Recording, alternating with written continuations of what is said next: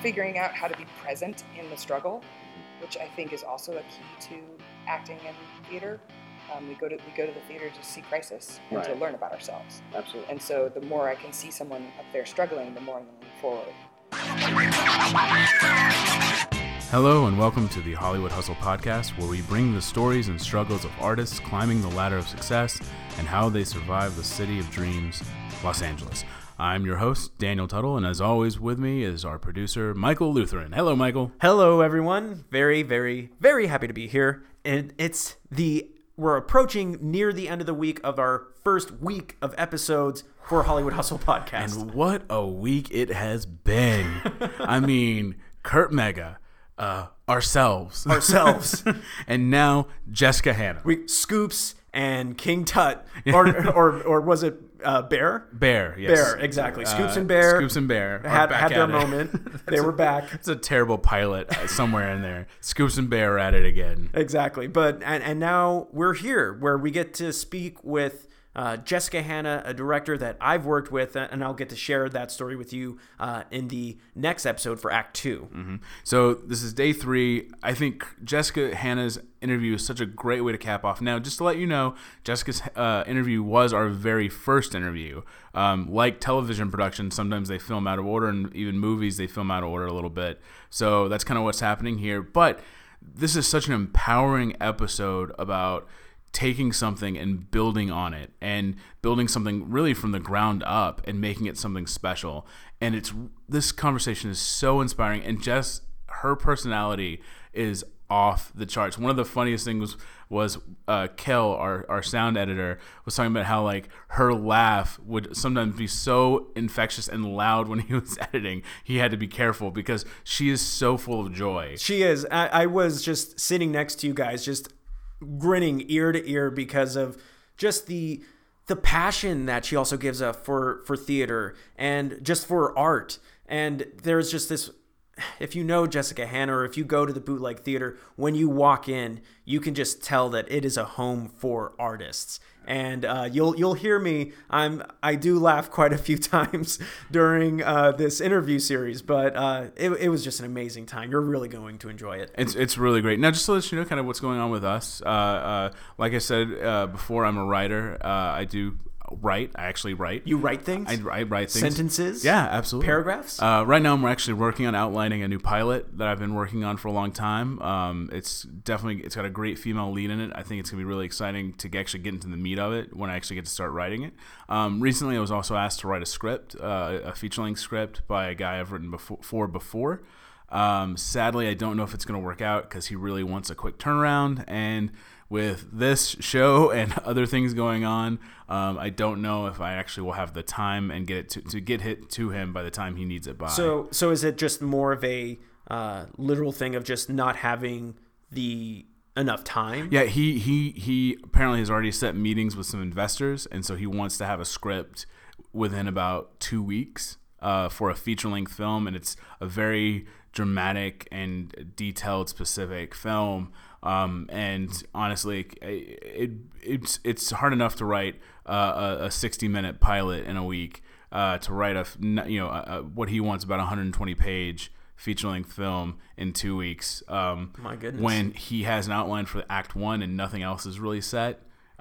So you would need a bit more from him in terms of what is the story that you completely want to tell from beginning to end. Yeah, he gave me a breakdown, a summary of the story, and he has a breakdown for Act 1, but there's still 2 more acts that need to be built, and there's not really characters built yet. Is he open for you to kind of take the story on and see where you would take it? He is, but at the same time, there still would be a lot of outlining, a lot of developing the characters and figuring out who they are, and that takes more than 2 weeks to turn it into a feature-length film, unfortunately. I would ask, what do you think you would be able to turn out in 2 weeks? Would that be maybe a treatment?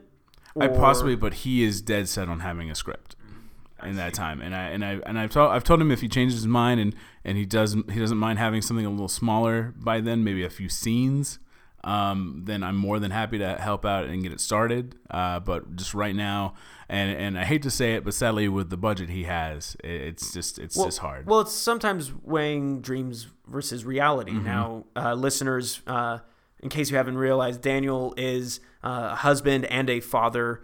He does, you're helping support your family. I do have a full-time job. And you have a full-time job. We record these episodes, after a long day of work already. So if there is going to be amount of time that you're going to put into a project and everything, you want to make sure that there is backing on both sides and that both sides are doing the same amount of work. Yeah. Well, also, I know we talked about don't say no to opportunities with the Kurt Mega episode, but you also have to be realistic. I want to make sure I'm putting out quality work.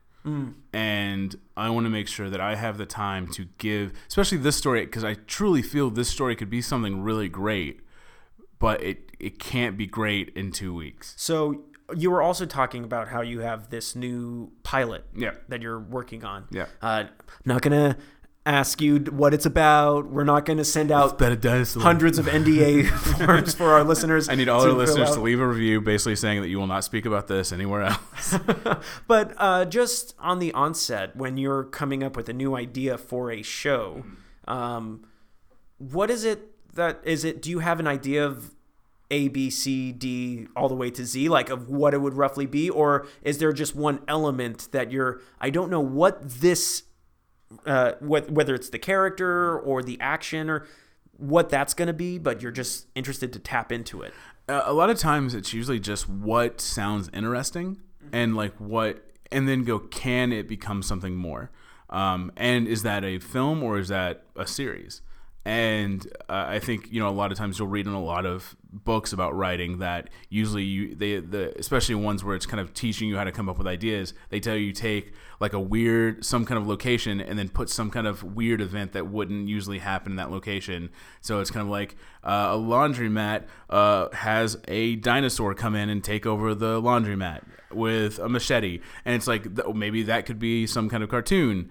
And so with me, it's a lot of times in that vein of taking an idea and going, oh, this could be interesting, and then letting it sit. And if it still kind of sits with me and it still sits with me, and that's when you know. And especially if I can naturally expand it and it just kind of flows out, you kind of go, okay, maybe this is something. And even then, as you journey through it, you're still discovering. Like I recently discovered something about the main character that I didn't know was needed, and it's something I think that's going to really add a lot of a lot of depth to the character. That's awesome to hear. So I'm excited to get into it. I really hope that we have a listener or some listeners out there who are illustrators, because so far in this episode or in this series of interviews, we've heard you suggest so many random ideas for stories or movies. I have no idea what you're talking about. Or songs. If somebody could draw a dinosaur with a machete and a laundromat, I would die. And what the name of that movie or series would be? What would that movie?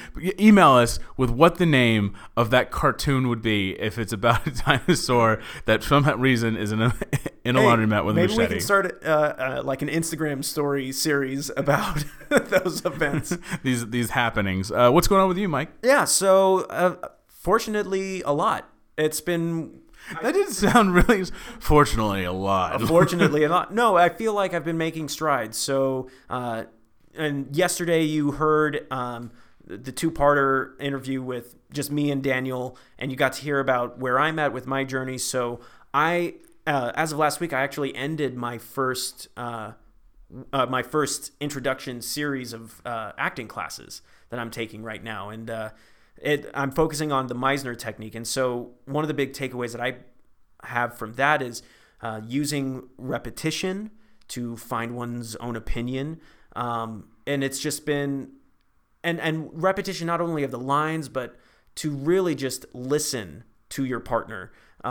So it was an amazing experience. My scene partner and I, we went up and our instructor had wonderful things to say. And it was one of those moments of just like, there's still so much to work on, but you just have to let it go and move on. So I have a little bit of a break before the next class, but it went really well. I'm feeling really good about it. Real quick, before you move on from that, I saw you obviously we talked to each other during this time, and I know there was a lot of times that you were really frustrated about the class and kind of how your evolution was going at the beginning.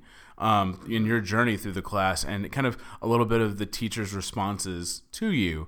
What did you do to push yourself? What was your mindset to not give up? Yeah, so I was definitely hitting a wall. And for any of you out there who are who's an actor and considering moving to LA, don't come down to this town with this attitude of, oh, I just got my college degree. I don't need to take classes. Oh, I've done theater all my life. I don't need to take classes. You need to take classes. And it's something that took me a long time to kind of accept to myself, because I was in denial about it. But it's also part of an industry standard. So many casting directors are wanting to see training here in LA.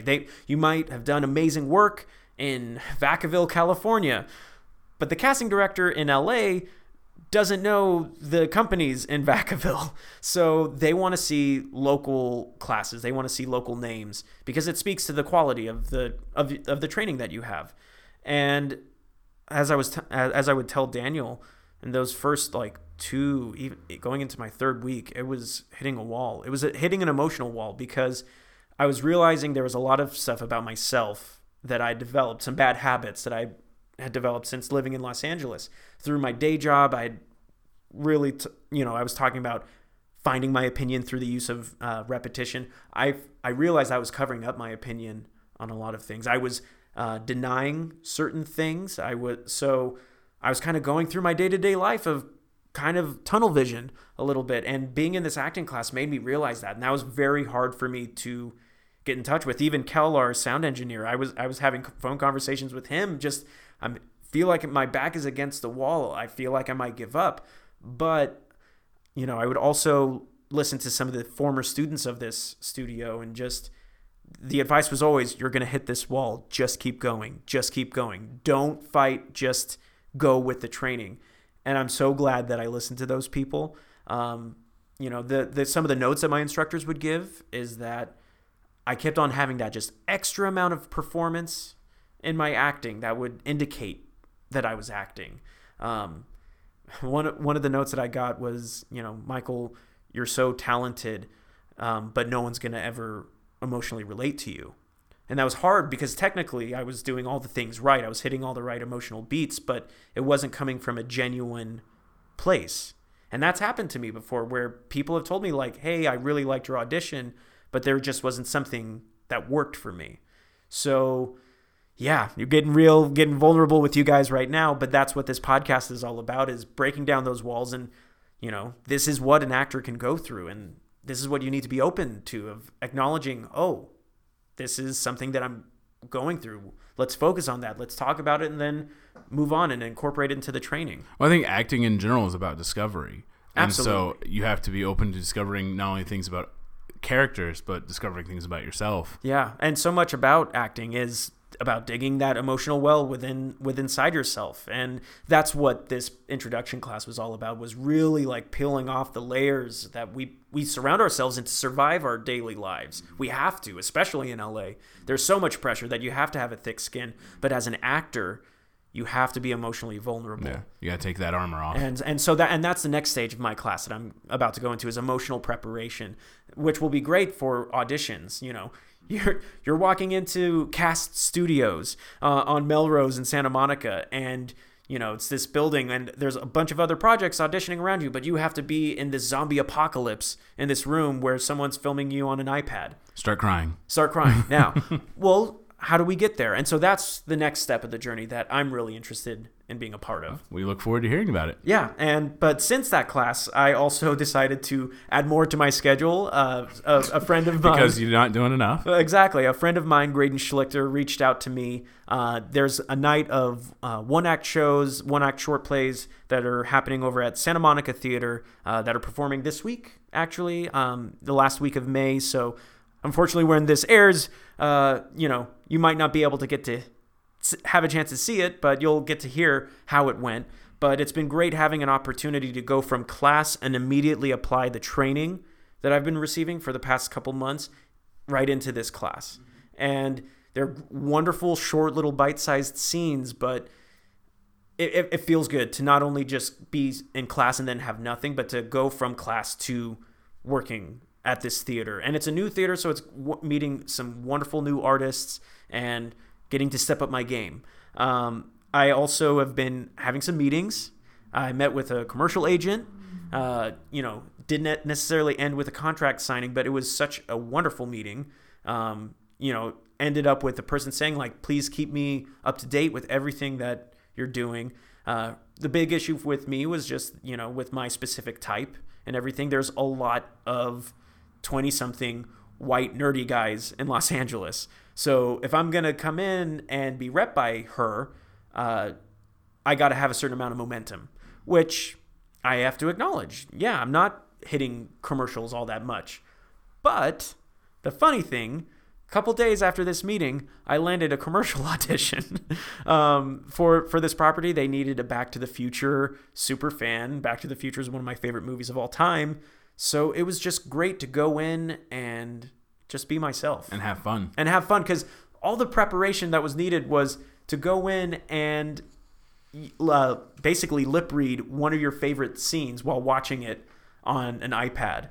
So, I mean, acting, we actors like to sometimes say acting is hard work, but this was one of the most enjoyable, easy experiences that I got to have and be a part of just going in and sharing my love. And like, I got to talk about being a tour guide at Universal and how getting a chance to be on the Metro sets was all a part of the reason why I wanted to be a tour guide, was because Back to the Future filmed there. So needless to say, I feel like a lot has been going on. And so where the agent was talking about needing to build momentum and needing to continue with training and stuff like that, I feel like I'm on that path.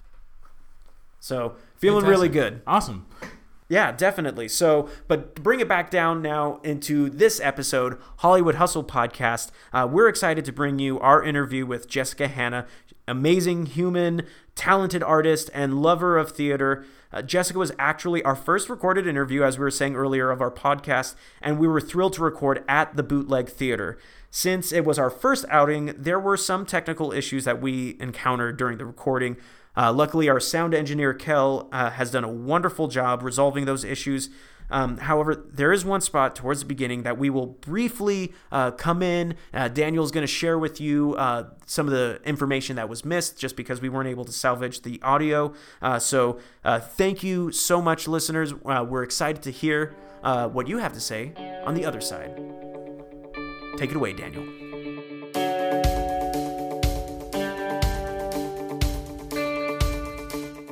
All right, we're here with the co-founder, managing, producing director of the Bootleg Theater in LA. Jessica, thank you so much for being on the show. It's my pleasure. Great. How are you this morning? I'm very well. It is 9:30 in the morning. We are in a fantastic theater right now. We're in the Bootleg Theater. Now we're in the factory space, correct? Yes. Now, what is the factory space? The factory space is kind of an auxiliary space. We have a band green room. It's also where we do events. Mm-hmm. And we have actually done some performance in here as well, both music and theater. Now I'm going to throw us off our little schedule here. I see boots up here that are decorated. You can't see it because this is a podcast, and the best thing about a podcast is pointing out physical and artistic things that you have to visually see. We'll take a picture of it. Yeah. But what's the story behind the boots? The boots actually just came from, we just celebrated our 10-year anniversary. Oh, fantastic. Yeah, we threw a Mardi Gras party. Oh, okay. Totally, on Mardi Gras. Nice. And we had an honorary committee, and we called them the Crew de Boots. And so we had a crafty day with we had a board member show up and a bunch of friends, and we crafted a whole bunch of boots, and they were gifts we gave away, and then now they've kind of become part of the decor. Oh, fantastic! Because we all love them so much. I was just didn't know if y'all did a show of kinky boots. I don't know what those boots look like in kinky boots, so I was curious. They are the bootleg boots now. I'm from Texas, so right on. Anytime totally. I see cowboy boots, up there. Exactly. they bring. I don't wear them, but they bring my attention. So let's just talk about Let's talk about your path towards this career. You run a theater. Yes. You founded a theater. Yes. That's huge.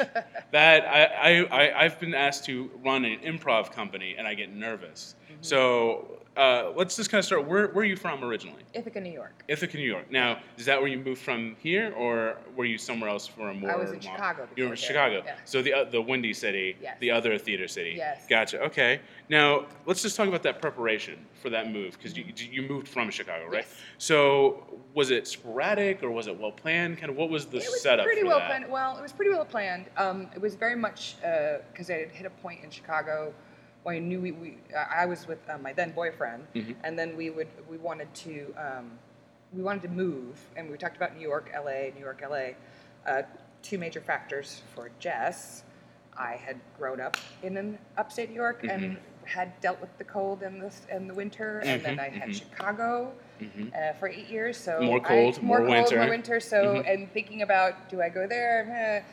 Definitely leaning towards LA. Also, my mom is from here originally. My grandparents are here, so I had family here. So folks I could land with, but I also had a little bit of knowledge of LA. And at the time, LA was cheaper. Oh, okay, wait. Okay, will you tell the truth on this podcast?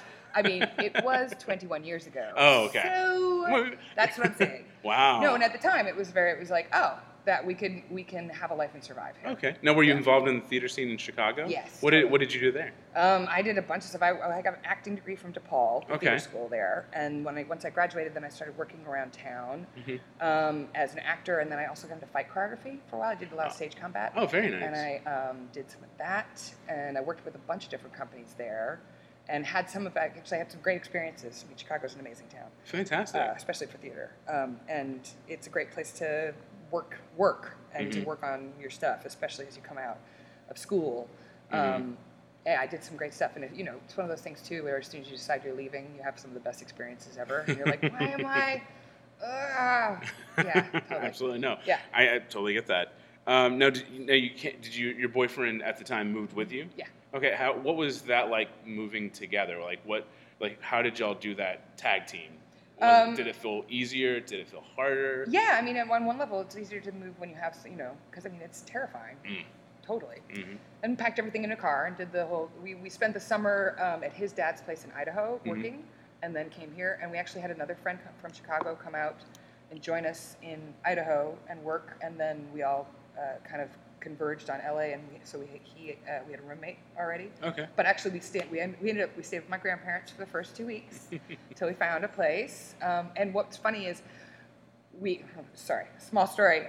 We when we went to my grandparents' place, which was like over by Larchmont, like around Koreatown, and my grandmother kept telling me about this wonderful woman next door, and we should meet. She's a lovely boyfriend. Blah, blah, blah. And then we're outside. Our roommate, who was staying with us as well, he was outside, and he ran into a guy that he knew from Chicago, from like old friend, and Lauren, they both were just like, what are you doing here? And he was like, well, my girlfriend lives here. And he was like, I'm saying, is your girlfriend Anne? And he was like, yeah, we're having a party this weekend. And we went to this party this is in the first 2 weeks. And it was like, everybody at that party I either knew or had seen do something in Chicago. Oh, wow. Or there was there's always people coming here. It's a town of imports, as it were. It's a rotating absolutely. Town. Absolutely. And at the time, there seemed to be a lot of Chicago folks coming out. So it was cool. It also just made me feel like, I'm going to be okay here. I know some people. Right. It wasn't so, big, bad, and scary. Yeah, totally. But it's always big. I mean, I think about when I first got here, about how, I would only get to Santa Monica by taking Santa Monica Boulevard. Is that because that's the only way you thought you could get to Santa Monica? Well, he also was just like, I know this way. Okay, I know that this street will get me to Santa Monica. And also because, LA's that kind of place. It's so big. I think that you build a map in your head of the thing, and it starts with where you live, and then the jobs you have, and especially then as an artist or an actor, especially an actor in the industry, you're going to auditions in different places, and also it's like, oh, I know this. You build those safe zones. Totally. I know how to get to this place because I take this to this to this, and I'm not going to go out of that because I don't know where I'm going to end up. Yes. And also remember, this is again 21 years ago, where we did not have the apps or anything like that, and it was the Thomas Guide. The Thomas Guide was an amazing So you're revelation. Driving, and you're on the right. You have a giant map that you're opening and trying to find coordinates. Right, exactly. Well, no, that was there was the E1, driving across LA would always have a moment of planning, where you sit either in the car with or a whatever pen, right? with the Thomas Guide and be like, okay, I go there. Okay, and which page? Because you'd have to flip back and forth between pages. It was set up as a grid. I know, absolutely. Yeah, totally. So I remember. So you had to plan it and be like, okay, so you did actually have to look ahead, But yeah, I mean, the Thomas Guide was like, this is genius, Totally. How could they ever come up with anything better than this thing? How old were you when you moved here? I was 25. 25. Yeah. Now, How long before that had you said you graduated college, and had you been in theater like all your life, performing all your life? Pretty much. Do you remember the first thing you ever performed in? Yeah, well, I don't.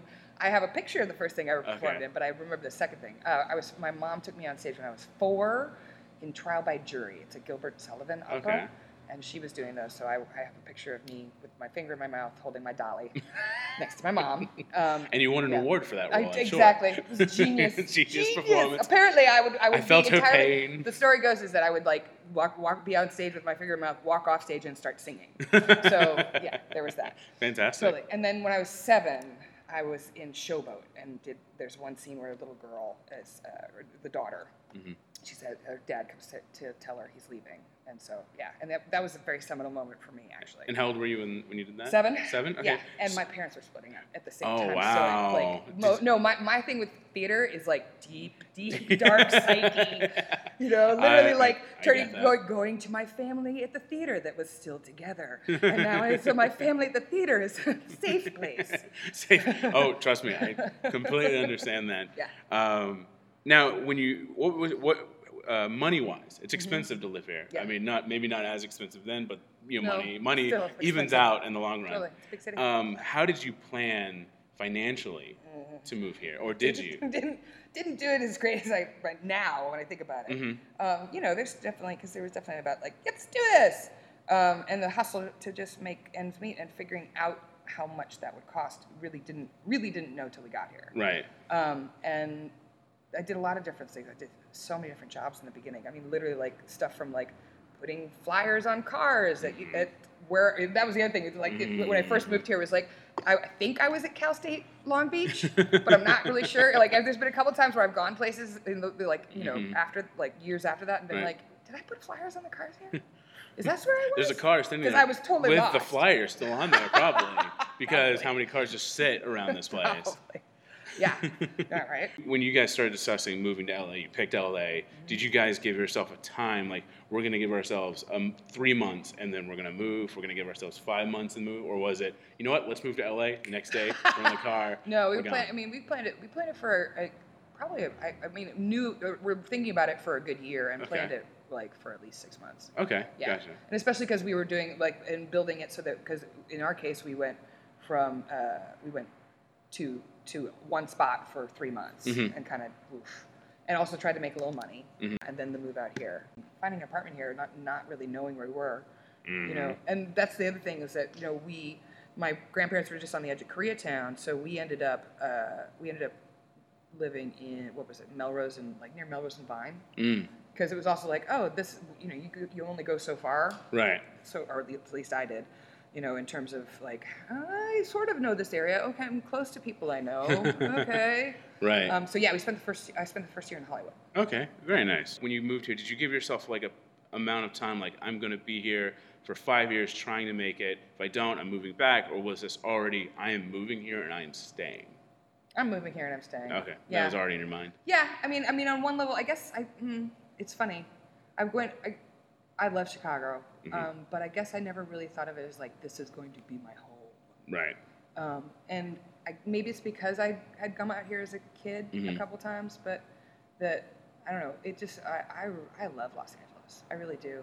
And I'm a fan of New York City, don't get me wrong. Right. I mean, I grew up thinking upstate New York, so it's like that was the city. Right, and I always imagined that that's where I would go. And actually, Chicago is what it was like, oh, there are other cities. With theater. With theater, and also just in that feeling of an older city. One of the things I love about LA is that it's not that. Right. But, it's got that still Wild West youngness about it that we're still like, think you can try things out here that, you couldn't necessarily. Or the bureaucracy has been set back east for a longer period of time. So let's just say it that way. Yeah. Gotcha. Hey everyone, Daniel here. We had a little bit of an audio issue at this point in the recording, so I just want to come and fill you in on what you missed. Basically, Jess shares that she had been to LA prior to moving here from Chicago. Her grandparents lived out in LA, and she had visited a few times when she was a kid, a teenager, and while she was in college, so she'd been out here before. Also, kind of talking about whether there was a moment of doubt she had and if she had made the right choice to moving to LA or if she could go back to Chicago.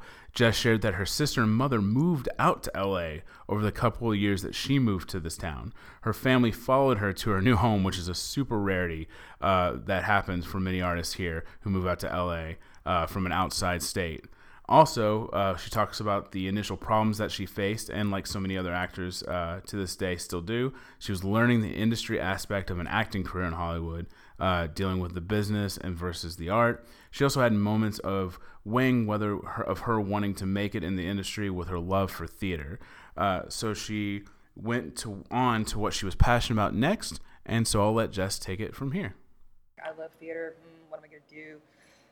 And just trying to look around. I did a little bit of stuff with some folks that I knew from Chicago. We put up a couple shows, and I stage managed and assistant directed on those.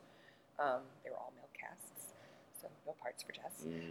But there was a point. Okay, so I'm going to say this was 2002. Mm-hmm.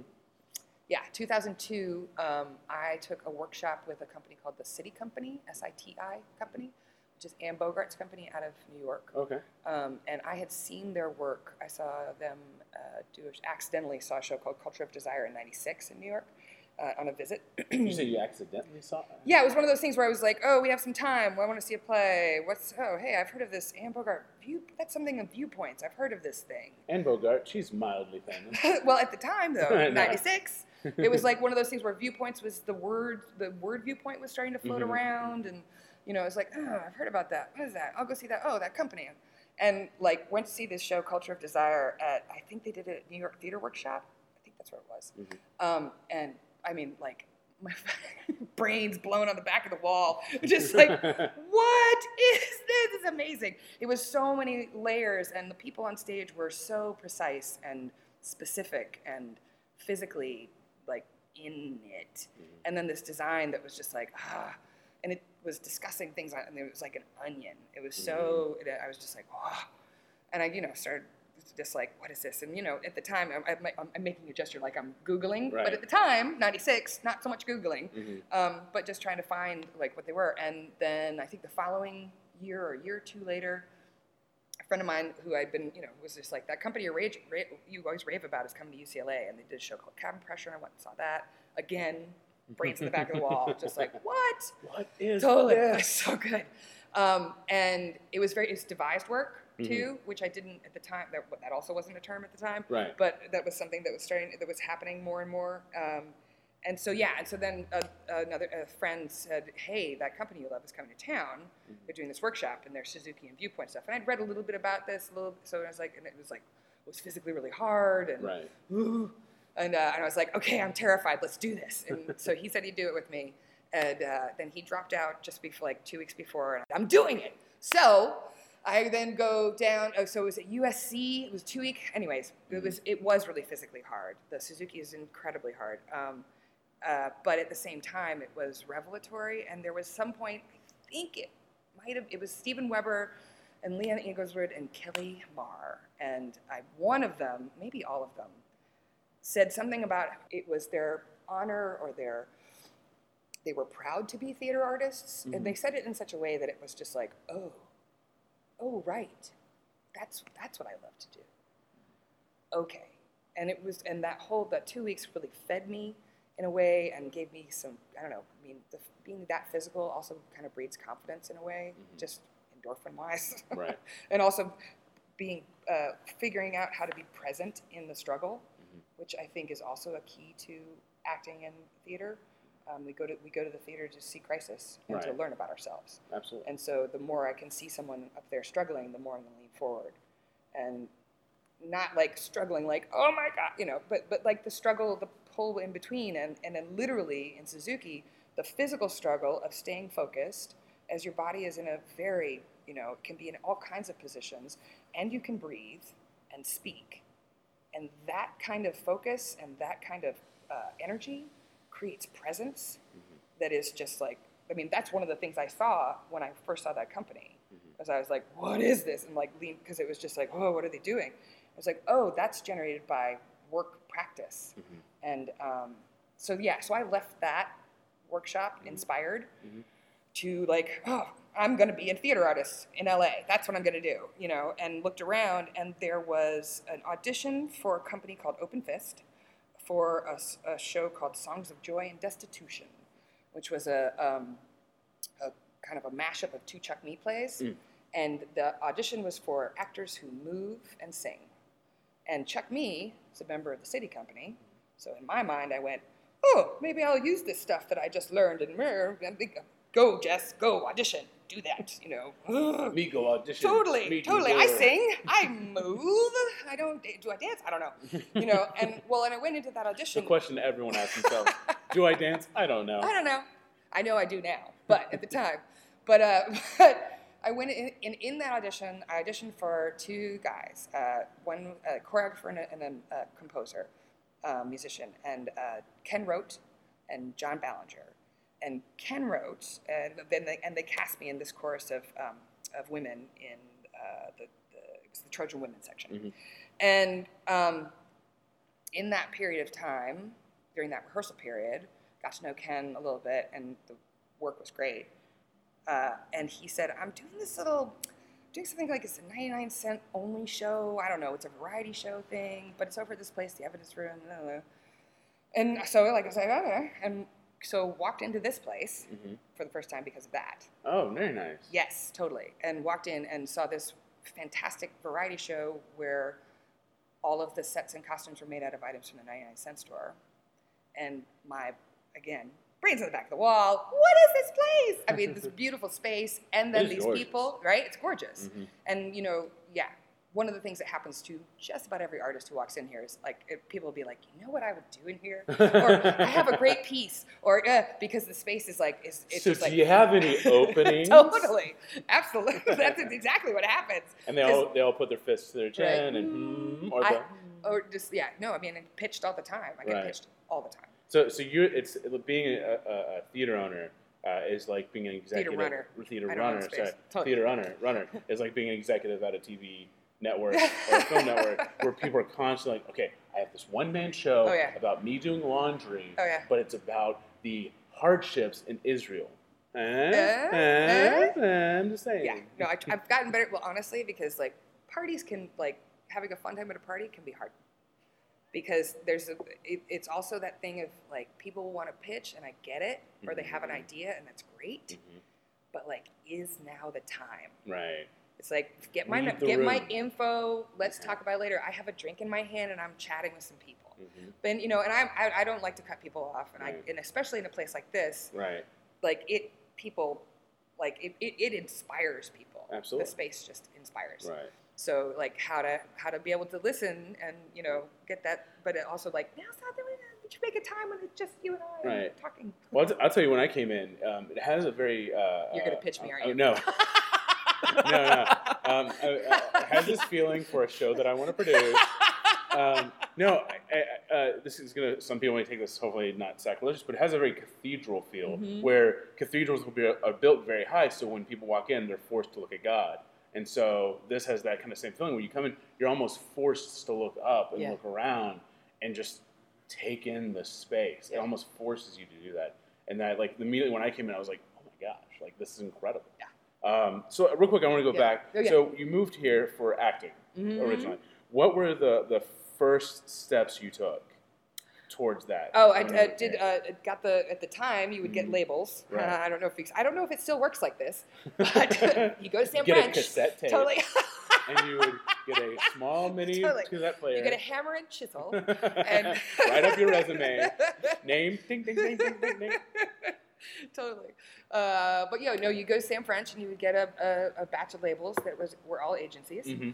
And I had totally. And I came out with headshots, and I think at some point in that first year I got another set of headshots done by somebody local, and did mailers and sent out to agencies, and then tried to get my eyes on breakdowns or audition notices in some form or another, and like pretty much like every day like set something up. So it's like, okay, am I doing something about this today? Right. Also, what am I doing today to try to earn money?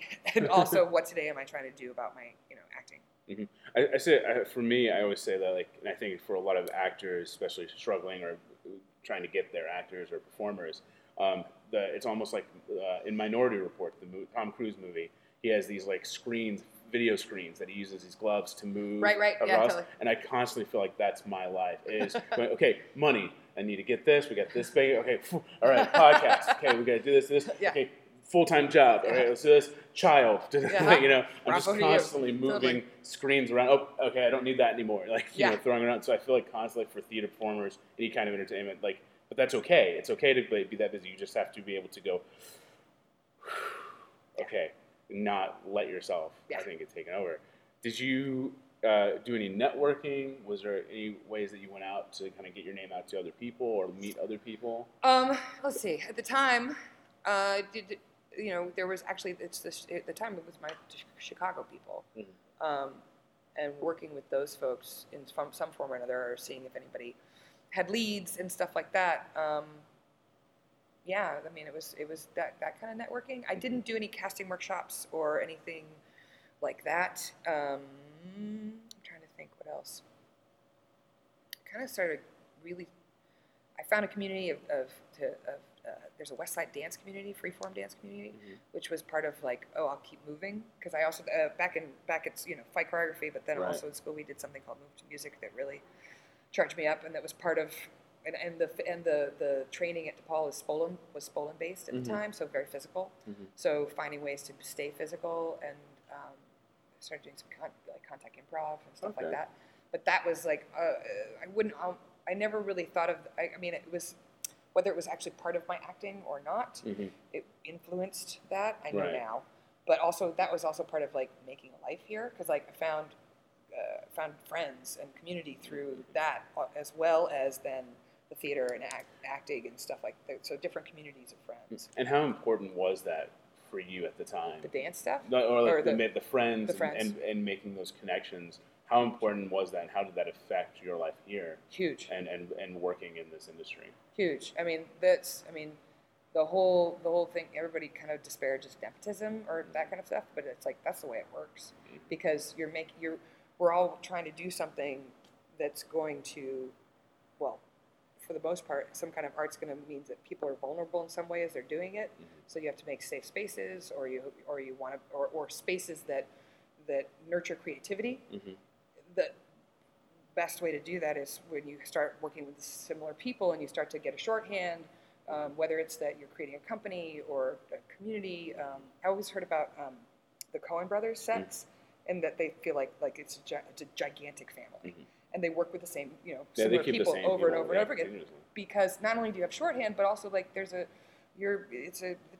the old caravan. I mean, it's all versions of the theatrical troupe going through the Right. Why train someone new when someone that is available knows you and knows what you want? Totally. And knows what you want? But what I've also learned is that how to bring new, like, especially here, I'm constantly trying to find people who are.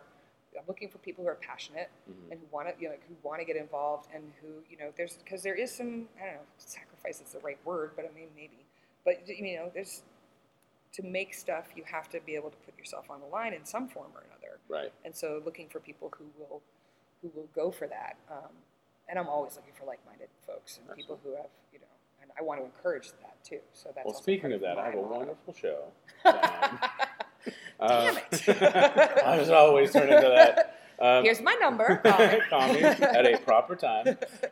So I don't know if you know this, but I'm doing a podcast right now. So. doing a podcast, could really use a theater space to do live shows, because I have 1,000 fans already. Well, trust me, seats will not be filled.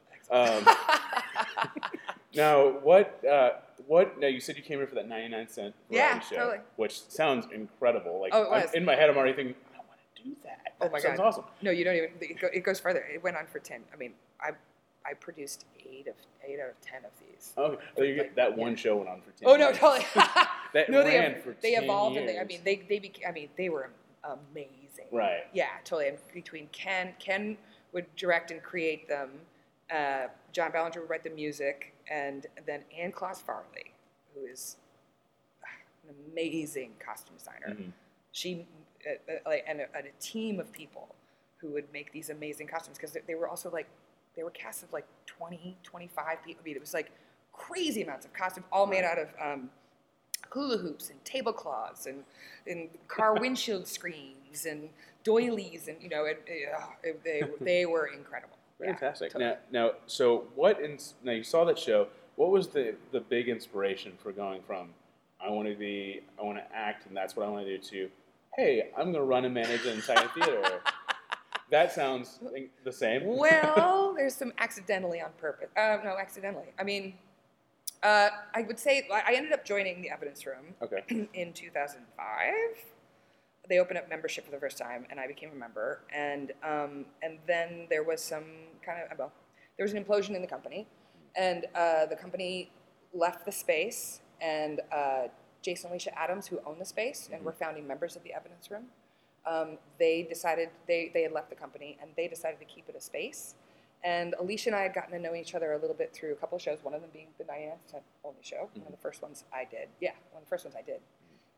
And she and I had been talking about art and theater over a couple of years. And when they decided to keep it a space, she called me up and she said, Jason and I are going to keep it a space. Do you want to come in on this with us? You'd be the only employee, Oh, wow. So for the first 2 years, at least, I think I'm the only employee. And we started, to be clear, we started as a nonprofit. Mm-hmm. And one of the things that we decided we wanted it to be an inclusive art space and not just one company. So I mean, in my background, I mean, I have it's like, sure, I'll do the job. I have a BFA in acting, I will act my way through it. No, I mean, it was a huge learning curve. Right. And I had some really key people who, I will say it straight up, Anthony Burns was a huge mentor for me, and like the place would not be standing if he had not mentored me in managing director stuff. Right. Because I mean, and like I knew Excel, but really know Excel. Like figure that out. And contracts. Google is your and things best like friend that. when it comes to Excel. A lot of people don't understand this. Really? But Google is there are so many articles, and they're boring. They're not interesting at all to read, but they will help you a ton. For those wanting to start a theater that know, as she's saying, Excel is important, Google. And by the way, this podcast not sponsored by Google. What was the most important thing he kind of gifted you? Okay, there's so much, honestly, and like from everything from like real straight up like templates and like here, this isn't how do you build a schedule that would break down by what the income was going to be, because the first couple of years it was like literally like hustle, get stuff in here to pay the bills. Got to put stuff up. Because we couldn't, it's a catch-22 in the nonprofit world in that you get your nonprofit status, but there's a certain amount of time you have to be producing before you can start applying for grants. Right, I heard that. So it's like, okay, like first couple of years, it's just like, okay, here we go. Produce. And there was already a community of people who know the space and who worked here, and then reaching out to those folks to say, hey, it's still a theater, how can you use the space? Come and pitch to me at the time. Pitch away. Let's go. See me at a party. Pitch. Yes. And how to make all that stuff happen. Also, key was Alicia and Jason. Jason did amazing work on the space, and Alicia and I were just figuring out what it was. And then Kirk Wilson, who had been a part of the space for a long time, and he kind of came in, and I call him my theater fairy, because he makes everything more beautiful. Like literally, we'll move through a room and things show up on walls, or I don't know, any cool decoration you see around the space, probably Kirk. And probably found somewhere that he was like, oh, that, and picks it up from, wherever he finds it downtown street, and then puts it on the wall. It's genius. Yeah, no, he's great.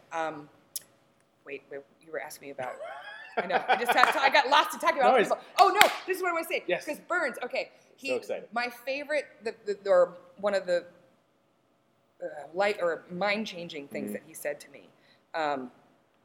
There was a show. Okay, so also teaching me how to build a budget. I'd produced a little bit, but really teaching me to say to do a budget and to predict. Basically, say I think this is what it's going to be. Like you do the budget, and then I think this is what we're going to make. Right. And that whole prediction, and put it low, and like how to basically underestimate. So hopefully. Yeah. But it was we had done a show, and I produced a show, and it didn't it wasn't sold out every night. And there was afterwards we were talking, like after it was all done, going over everything, kind of post-mortem. And he said, I was like, I know, I was very despairing. I was just like, it just wasn't, and he was like, well, look at your, what did you predict? Mm-hmm. What did you predict? And basically it had done what I had predicted. Oh, wow. And which was, it wasn't sold out every night, Mm-hmm. and it wasn't, gangbusters, Mm-hmm. but it had done, this, like 40% or 50% capacity, Right. which is, That's still good. it's not bad. I mean, but at the same time, you when you're starting, you're like, we're gonna get 80% every night at least. We're gonna sell out. Gonna Totally. kill it. We're gonna kill it. There's gonna be people here all the time. Everyone's gonna want to see the show. They're gonna cheer Yeah. the whole time. Totally. And the passion, because that's what, you have to have that kind of passion absolutely. to do this kind of work. But then the feeling afterwards of not like, of the crash, of just like, ugh, we didn't sell it every night. It's a total failure. I'm a loser. Exactly. I can never do this. And so then him saying, look at that sheet, and being, and then saying to me, well, that's a success. And me going, rumor? What do you mean success? No, I didn't sell it. No, that's a success. Mm-hmm. And having to like grok that, Mm-hmm. it was huge. Right. It's not, and it's that, because on one level it was like, no, then I'm underestimating everything. It's like, no, there's a realistic line that has to be in there, but then also you're set yourself up, like decide what success is, and then you can exceed it, but also so that you like, for all of that work that you're about to do, and all of the, all like the myriad of things that are going to happen in creating a play, to make sure that you'd be able to find some pleasure in it, and also some pride, some success. I mean, to me also anybody who executes an idea, like actually executes it, props. I mean, I love theater. I go see all kinds of theater, and there'll be some folks are just like, why did you go see that? It's like, well, I wanted there'll be many reasons. I'm curious about the play, blah, blah, blah, and maybe it wasn't the greatest play in the world, but there were people on stage They did it. They did it. Yeah. Seriously, and nothing was falling down or on fire.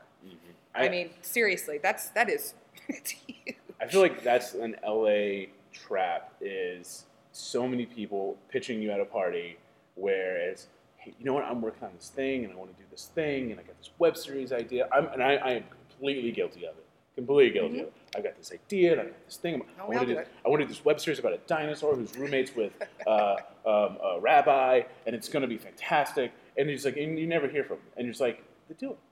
Yeah. Good. If you want to do, that's, I think, and as I've gotten older and been here longer and gotten more involved in creating things and wanting to create things, that passion of creating things, I think I get more frustrated now when I'm like, people are like, but, I'm like, what? Just, Right. I know it's easy to say just do it. I know it's hard. It's the hardest thing ever is to put something together out of nothing.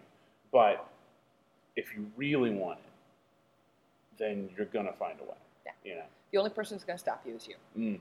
You're your biggest enemy. Yep. Totally. Absolutely. Straight up. So was the theater you do here and the shows, was that the original concept of the previous company, or did y'all kind of change that whole concept when you created Bootleg? Kind of changed it up in terms of it not being just one company, being inclusive. There, Right. especially at the time, this was 10 years ago. So at the time, also just looking around town and seeing that there were a lot of companies in town, a lot of theater companies that didn't have spaces, a lot of good companies, or artists trying to make work. So being able to, because the space is amazing. Right, absolutely. So give people access, and Jason in particular wanted to make sure that we had good equipment so that like designers would have something to play with, because it's a great space for design as well. So I mean that was a big difference. And then also we started, kind of trying to think. I did some cabaret style stuff. We did performances both in the front bar space and in the back. We did some plays in the front. There was a couple of times where we had plays running in both spaces, never at the same time because the wall isn't quite soundproof, but like one after the other. That was exciting. And then I want to say 3 years in, we got a beer and wine license year 2. Did all the Alicia did all the legwork, man. She was amazing. If you don't know, California is the worst for getting an alcohol beverage license. It is it's literally a luck of the draw to get a license. Yeah, well, the beer and wine license is a little easier. So liquor license. But no, a liquor license. But we have now since come to that. Yeah, totally. But that took time. But the beer and wine license to year 2, and I think in year 3 we started working with a music promoter, and that's when everything, like in terms of the profile, being known in town, so we had a music scene that then kind of burgeoned. Right. But also at the same and had to figure out how to share space with that, and so theater, the nonprofit. Now has basically the nonprofit runs all the theater and dance stuff, and the for-profit the venue is a for-profit that runs music. And you run the nonprofit. I run the nonprofit, correct? Gotcha. Okay. And we all kind of work to make it's a collective to work to make the space great, because there's the for-profit has an in-kind donation of space deal with the nonprofit, and so we all want the for-profit to succeed. Absolutely. So you had the concept. You kind of decided you wanted to be very inclusive, bring a lot of different theater in. Oh, and new work. Sorry, that's the other part of like the original, like really, really, and Evidence Room definitely did a lot of new work as well.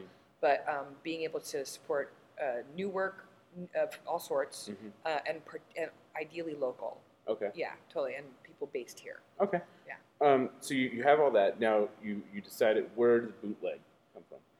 It's something that Alicia came up with. Yeah, totally. It was one of those things. She was like, well, what about this? And it was really early on.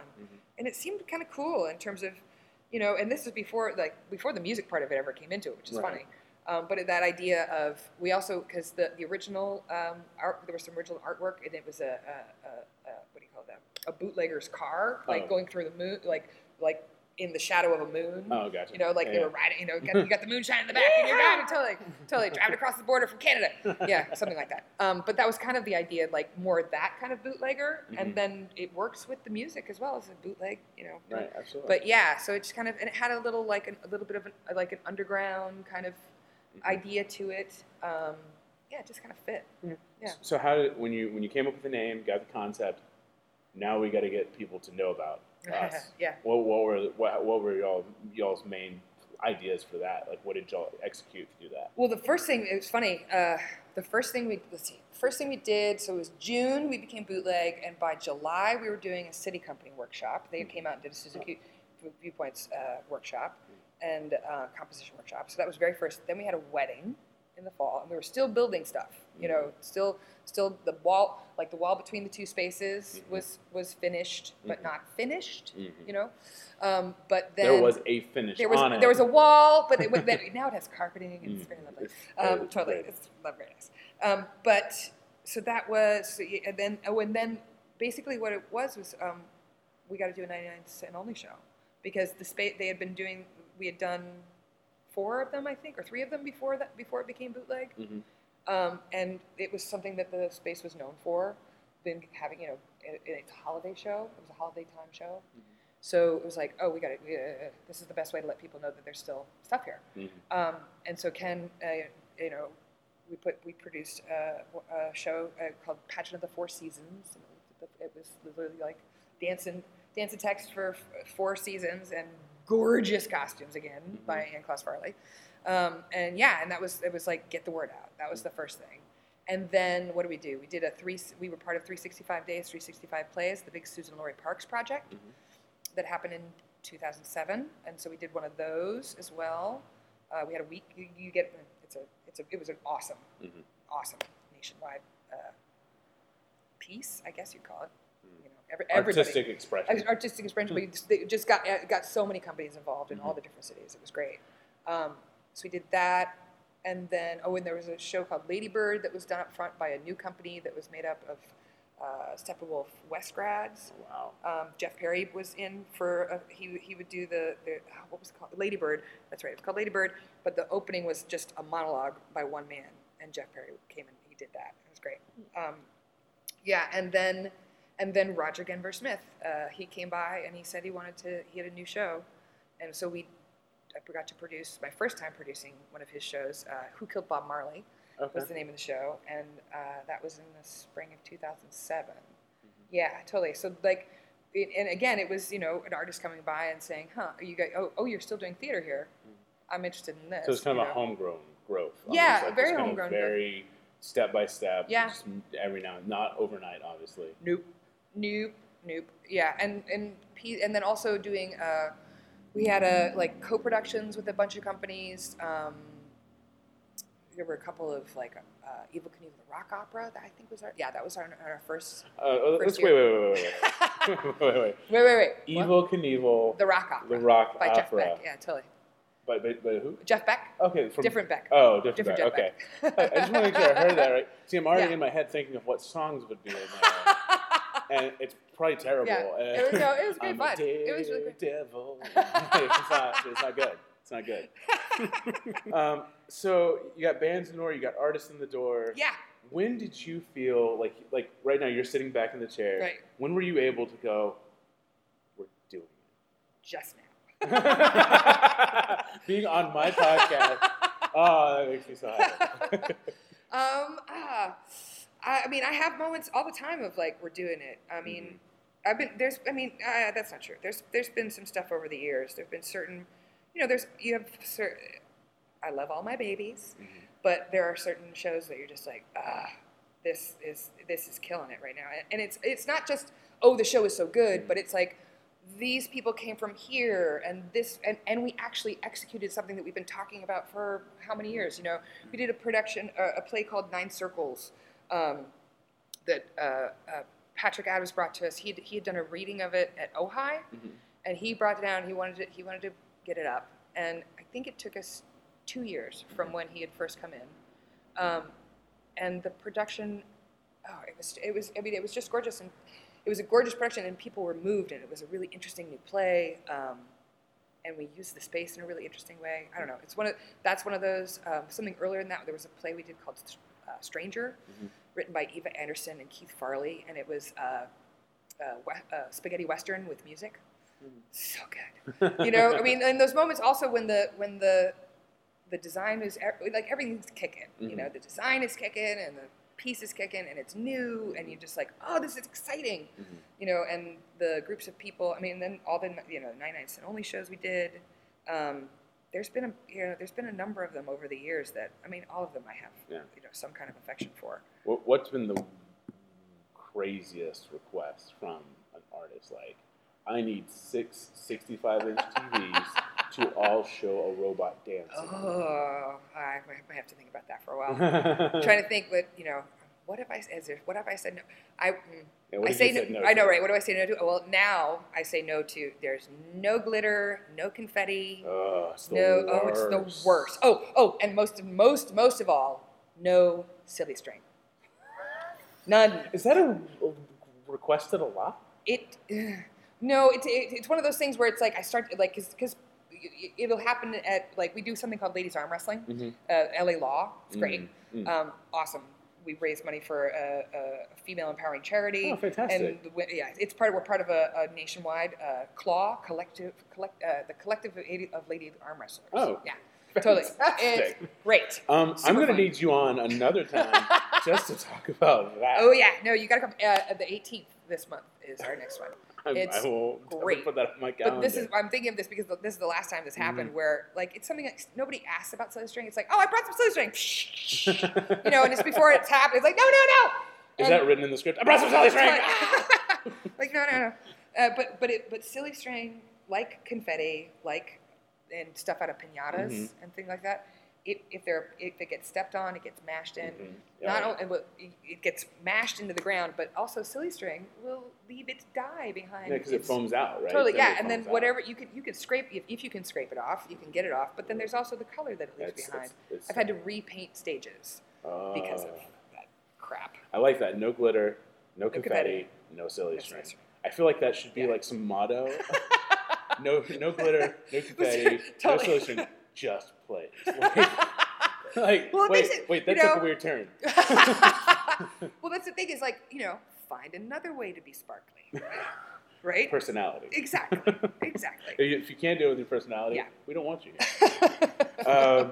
Okay, so we're kind of running short on time. Yes.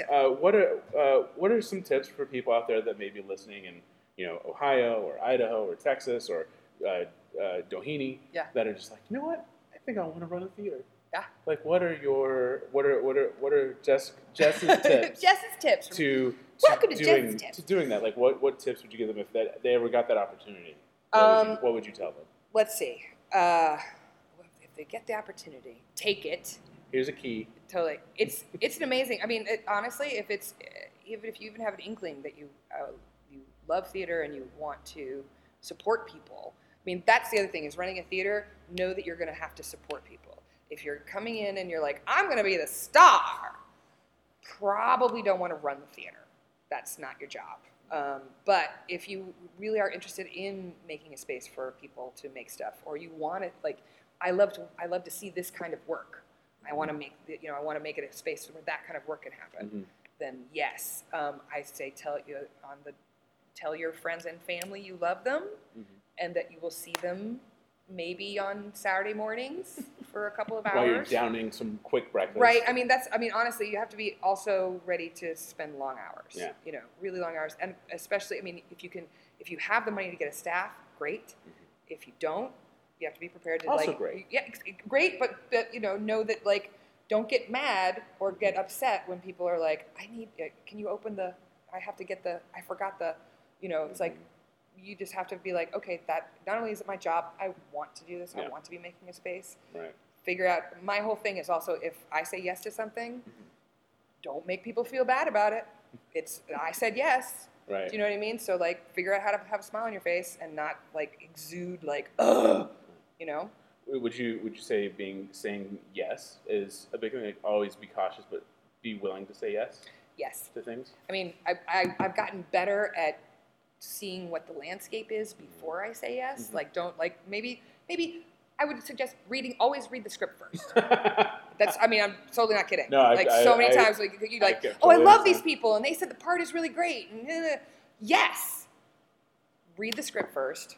Find out as much as you can. What are they going to need? Totally. Yeah. I need to be in Los Angeles and New York at the same time on stage, but I need the whole stage to be one city. Totally. Well, I also think that people get worried that if they're not enthusiastic, they won't be asked, or if they don't say yes immediately, they'll find somebody else. Totally.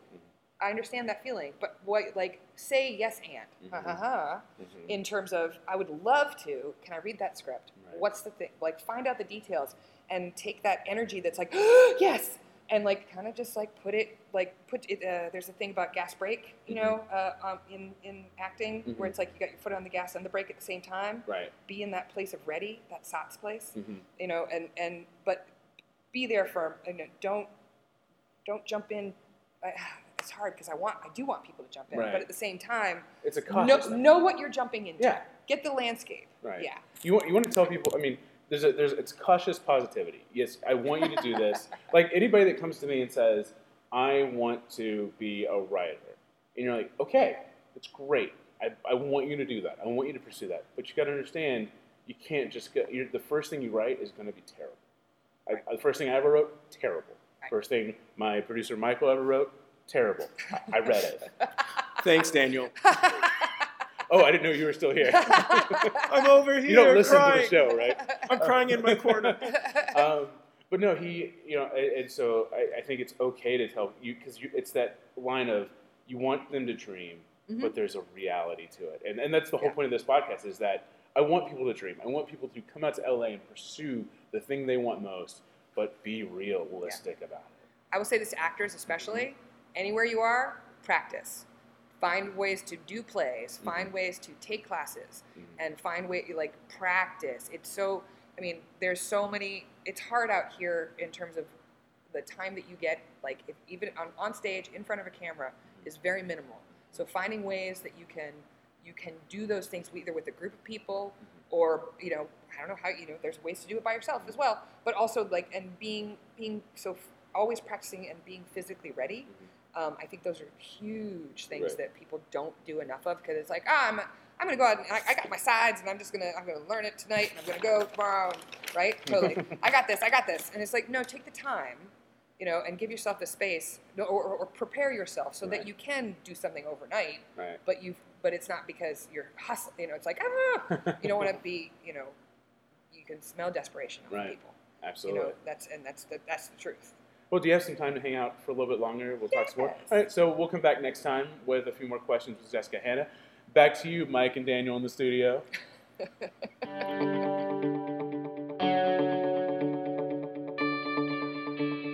Thank you, Daniel. That was a pretty good interview. That was amazing. She was so excited to talk about theater, and that was almost infectious. Like, it made me miss doing theater. Oh, she just makes you feel excited about the arts. Because what I love about her is not only does she do theater, not only does she direct, but she also does movement. She does dance, and it's one of the things that she's brought to bootleg theater is also their music scene. Yeah, absolutely. As well. And so she is just, if there is someone who you could say is just an encourager of the arts, that would be Jessica Hanna. Oh, absolutely. I got that. This was, meeting her for the interview was the first time I met her, and instantly it was just embraced, and it was just, she was so great to talk to. And one of the things that I really loved was talking about like how theater affects you. Yeah. And the idea of how, like, where she was talking about the show where, like, it was almost like her brain exploding on the back of the wall. Back of the wall. And I think we were all having that moment Yeah. with her when she was saying it. No, absolutely. And it was like, it makes you think, like, what show, and I talked about it, in the interview about Cabaret, but, for you guys listening, like, what show has done that for you? And maybe it's not a play, like maybe it's a song or a film or some sort of TV show. Like what, or a dance performance, Yeah. or what was that? or a painting. Like Yeah. what, we'd love to hear from you guys. Like what's something that's affected you to that kind of idea of like your brain just exploding and just like, oh my gosh, this is what this is, and it's amazing.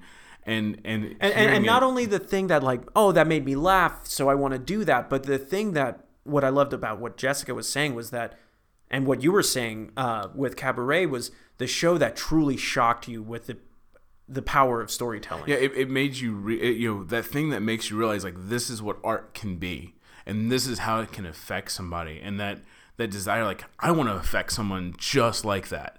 I want something to see something I wrote, or if I am acting in something again for some reason, like, I want someone to be affected that way. It may not be awe-inspiring, but I want them to leave with an emotion and a feeling that they got from my character, or they got from a character I wrote, Exactly. And for me, one of the biggest takeaways I had was she talks about being present in the struggle, that we go to theater to see crisis. And for me, that was just a mind-blowing moment for me, in that it's true, just what you said.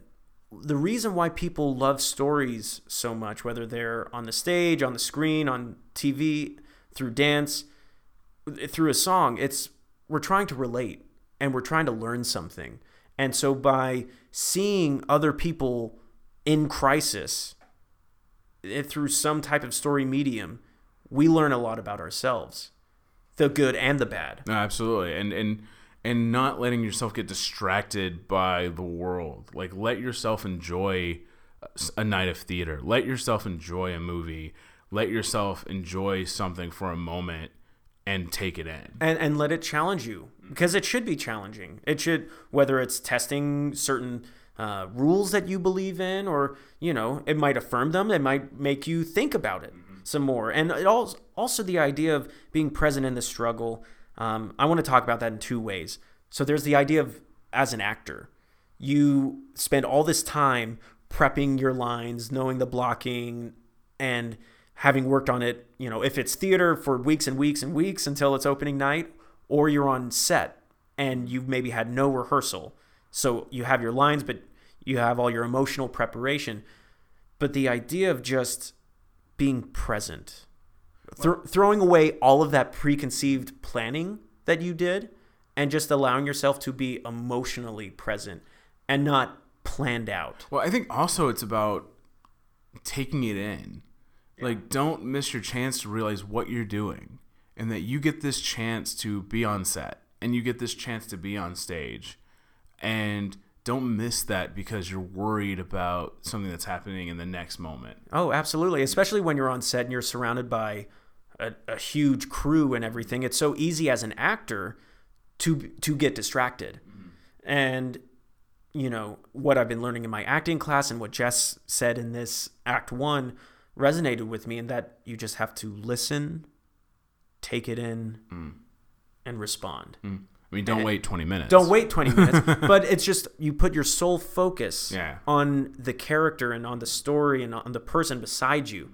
And the scene might be this frenetic thing, and you just have to go and just be present, not forcing something to happen, but let it happen to you and react. Well, I think that forcing also goes in, like, don't think about getting to the next part. Live in where you are now. Yeah, so much of the actor's curse is, you stress so much about when the next gig is going to come, and then you get the gig, but then you start worrying about when that gig is going to end, and then when the next gig will come up. So it's just being present. And so then that's the next thing of being present in the struggle as a person in Los Angeles. It's so easy to let the struggle overwhelm what you're doing so much of the time, so much to allow it to paint this. Sometimes, if you're not doing a lot at a specific time, let it overwhelm you, make you think that, oh, if this one small aspect of my life is not going well, then the rest of it is all not.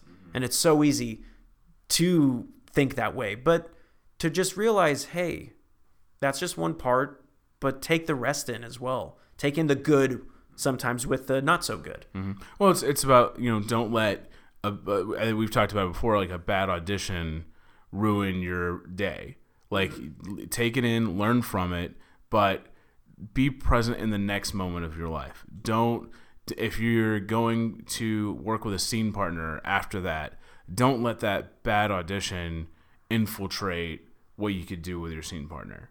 As a person, like, to me, it's because you can take the bad vibes that you take from that bad audition and you take it into this meeting with someone else, and you don't know how that's going to affect them and the rest of their day. Sure. So I'm not saying in the sense of how your work's going to go, but how you're going to affect someone personally, because you're in a bad mood and you feel like you did the worst audition ever, and you're just going to bring this negativity. Well, and then there's also, sometimes I feel like we choose our own struggles. We choose to feel the weight of everything, whereas if you approach it from, this is all part of a journey, and that so often in this life, we don't get to choose what certain opportunities will come our way. We go up and we show up and we do our very best, and then just go on. And sometimes you'll have a bad performance one night. Sometimes it felt like, oh, it wasn't connecting with me. And you can get so caught up in like, oh, why didn't it feel the same way? As opposed to take it in, note it, and see how the next night will go. Don't overthink. Exactly. So now Jess obviously is the co-owner and managing producing director of the Bootleg Theater. So we want to share with you real quick some LA theater that is happening now. First, here at the Bootleg Theater, I Carry Your Heart by Georgette Kelly is being directed by Jessica Hanna. And here is a quick summary of the story. Phoebe is a young poet forever living in the shadow of her estranged mother's literary acclaim. When her mother unexpectedly dies, Phoebe is left with two complicated legacies: donating her mother's organs and reading her mother's unpublished confessional journal. Meanwhile, Tess and her partner Lydia receive an early morning phone call informing them that a donor heart is available for Tess. As these two families form an unlikely connection, they struggle to understand the politics and poetics of an organ donation, and they dare to hope that pieces of us can live on after great tragedy. Sounds like a great comedy. That sounds amazing. It sounds really good. And, as of this week, you have a chance to actually see their closing performances. It's performing now through June 10th at the Bootleg Theater. Their website is Bootleg Theater, and that's with an R-E, bootlegtheater.org, and that is I Carry Your Heart by Georgette Kelly. Also coming up, it is the month of June, and that means that the Hollywood Fringe Festival has arrived. It's an annual open access and community-driven celebration of expression and collaboration in the LA theater community. So you should go out and see amazing theater and artists doing brand new work. Hundreds of shows are being performed every night all along Santa Monica Boulevard. For more information and to see what shows are going on and check it out and buy your Fringe pass, go to hollywoodfringe.org. Man, there's a lot of good stuff coming. Yeah. That sounds great. There's no one ever thinks of Los Angeles as a theater town. Right. It's always the film and television industry. No, there's a lot of theater. There's a lot of theater. It's there. You just got to find it. Also, just remember, time is running out for our Leave a Review contest for our iTunes. Make sure you leave a review by June 13th. June 13th is the cutoff day. After that, we will draw. We will announce the winners on an episode, and then that person will get a $25 gift card, a signed 8x10 photo from a marketing shoot that Michael and I did with Eric Carroll Photography, and the opportunity to have whatever their hustle is, whether it be a career, a business, or an acting career, or a writing career, or whatever it is. You can post that on our website for a month to get your name out there, and we will assist in that as well. Also, make sure you subscribe to our iTunes. Very important. Add us to your favorites on SoundCloud and Stitcher, wherever you're listening from. Also, remember to follow us on our social media. We do have a Facebook, Hollywood Hustle Podcast. We have an Instagram at Hollywood Hustle Podcast, and Twitter at LA Hustlecast. So please also let us know if you have any questions or thoughts on what you heard in the podcast today or previously at Hollywood Hustle Podcast at gmail.com, and feel free to tweet us, feel free to Instagram us. We love all forms of communication. Yes, definitely let us know what your brain splattered on the back of the wall moment was. Yes. What that experience was for you, and art and the power of whether it be theater, film, anything like that. We want to hear about it. Now, we also want to take a moment to thank the amazing people that were able to help kickstart this podcast into reality. Now, we have a special group of people that we just want to thank again for their very generous donations that they were able to give to the podcast. Douglas Steinberg, Deanne Cawley, Taryn and Zach Carter, and JD-D of 2-D Properties in Dallas, Texas, Linda and Walter Easton, Babs and Philip Benj, and Billy Matthews. Absolutely. And we have one more episode this week. One more episode. If one wasn't enough, hit the next button because it's Act 2 for Jessica Hanna is available. And, in this one, it's a roundtable discussion. Now, just a heads up, this was our first interview that we recorded. This podcast has changed since we started interviewing people. One of those changes was Michael coming on in the second part. So unfortunately, on this one, Michael is not in the second roundtable section. Michael. Oh, jeez. So it really is, again, more of a discussion between myself, Daniel, and Jessica. It's still great. It's but really, still though, fun. Jess could just lead that conversation. She could just talk, and that would be And good she enough. did, and I And just she did. listened. Yes. We talk about things we discovered in LA when we moved here. We talk about how we stayed sane in LA because you can lose your mind here. And we talk about the theater scene. We talk about New York theater versus LA theater. We talk about up-and-coming artists. We talk about things going on with equity and equity rules. We talk about a lot of things that I think you're going to be interested in hearing. So please, after this is over, after we sign off, just click to that next episode, and you'll be set to go. And in the meantime, keep Always up. remember. Oh. See, we're playing these. I promise. Yep. No. Always remember. Keep up the hustle. This episode of the Hollywood Hustle Podcast was hosted by Daniel Tuttle and produced with Michael Lutheran. Kel Torados is our sound engineer, and Mike Tobias edited our website. For more information about the show, please visit our website at hollywoodhustlepodcast.com.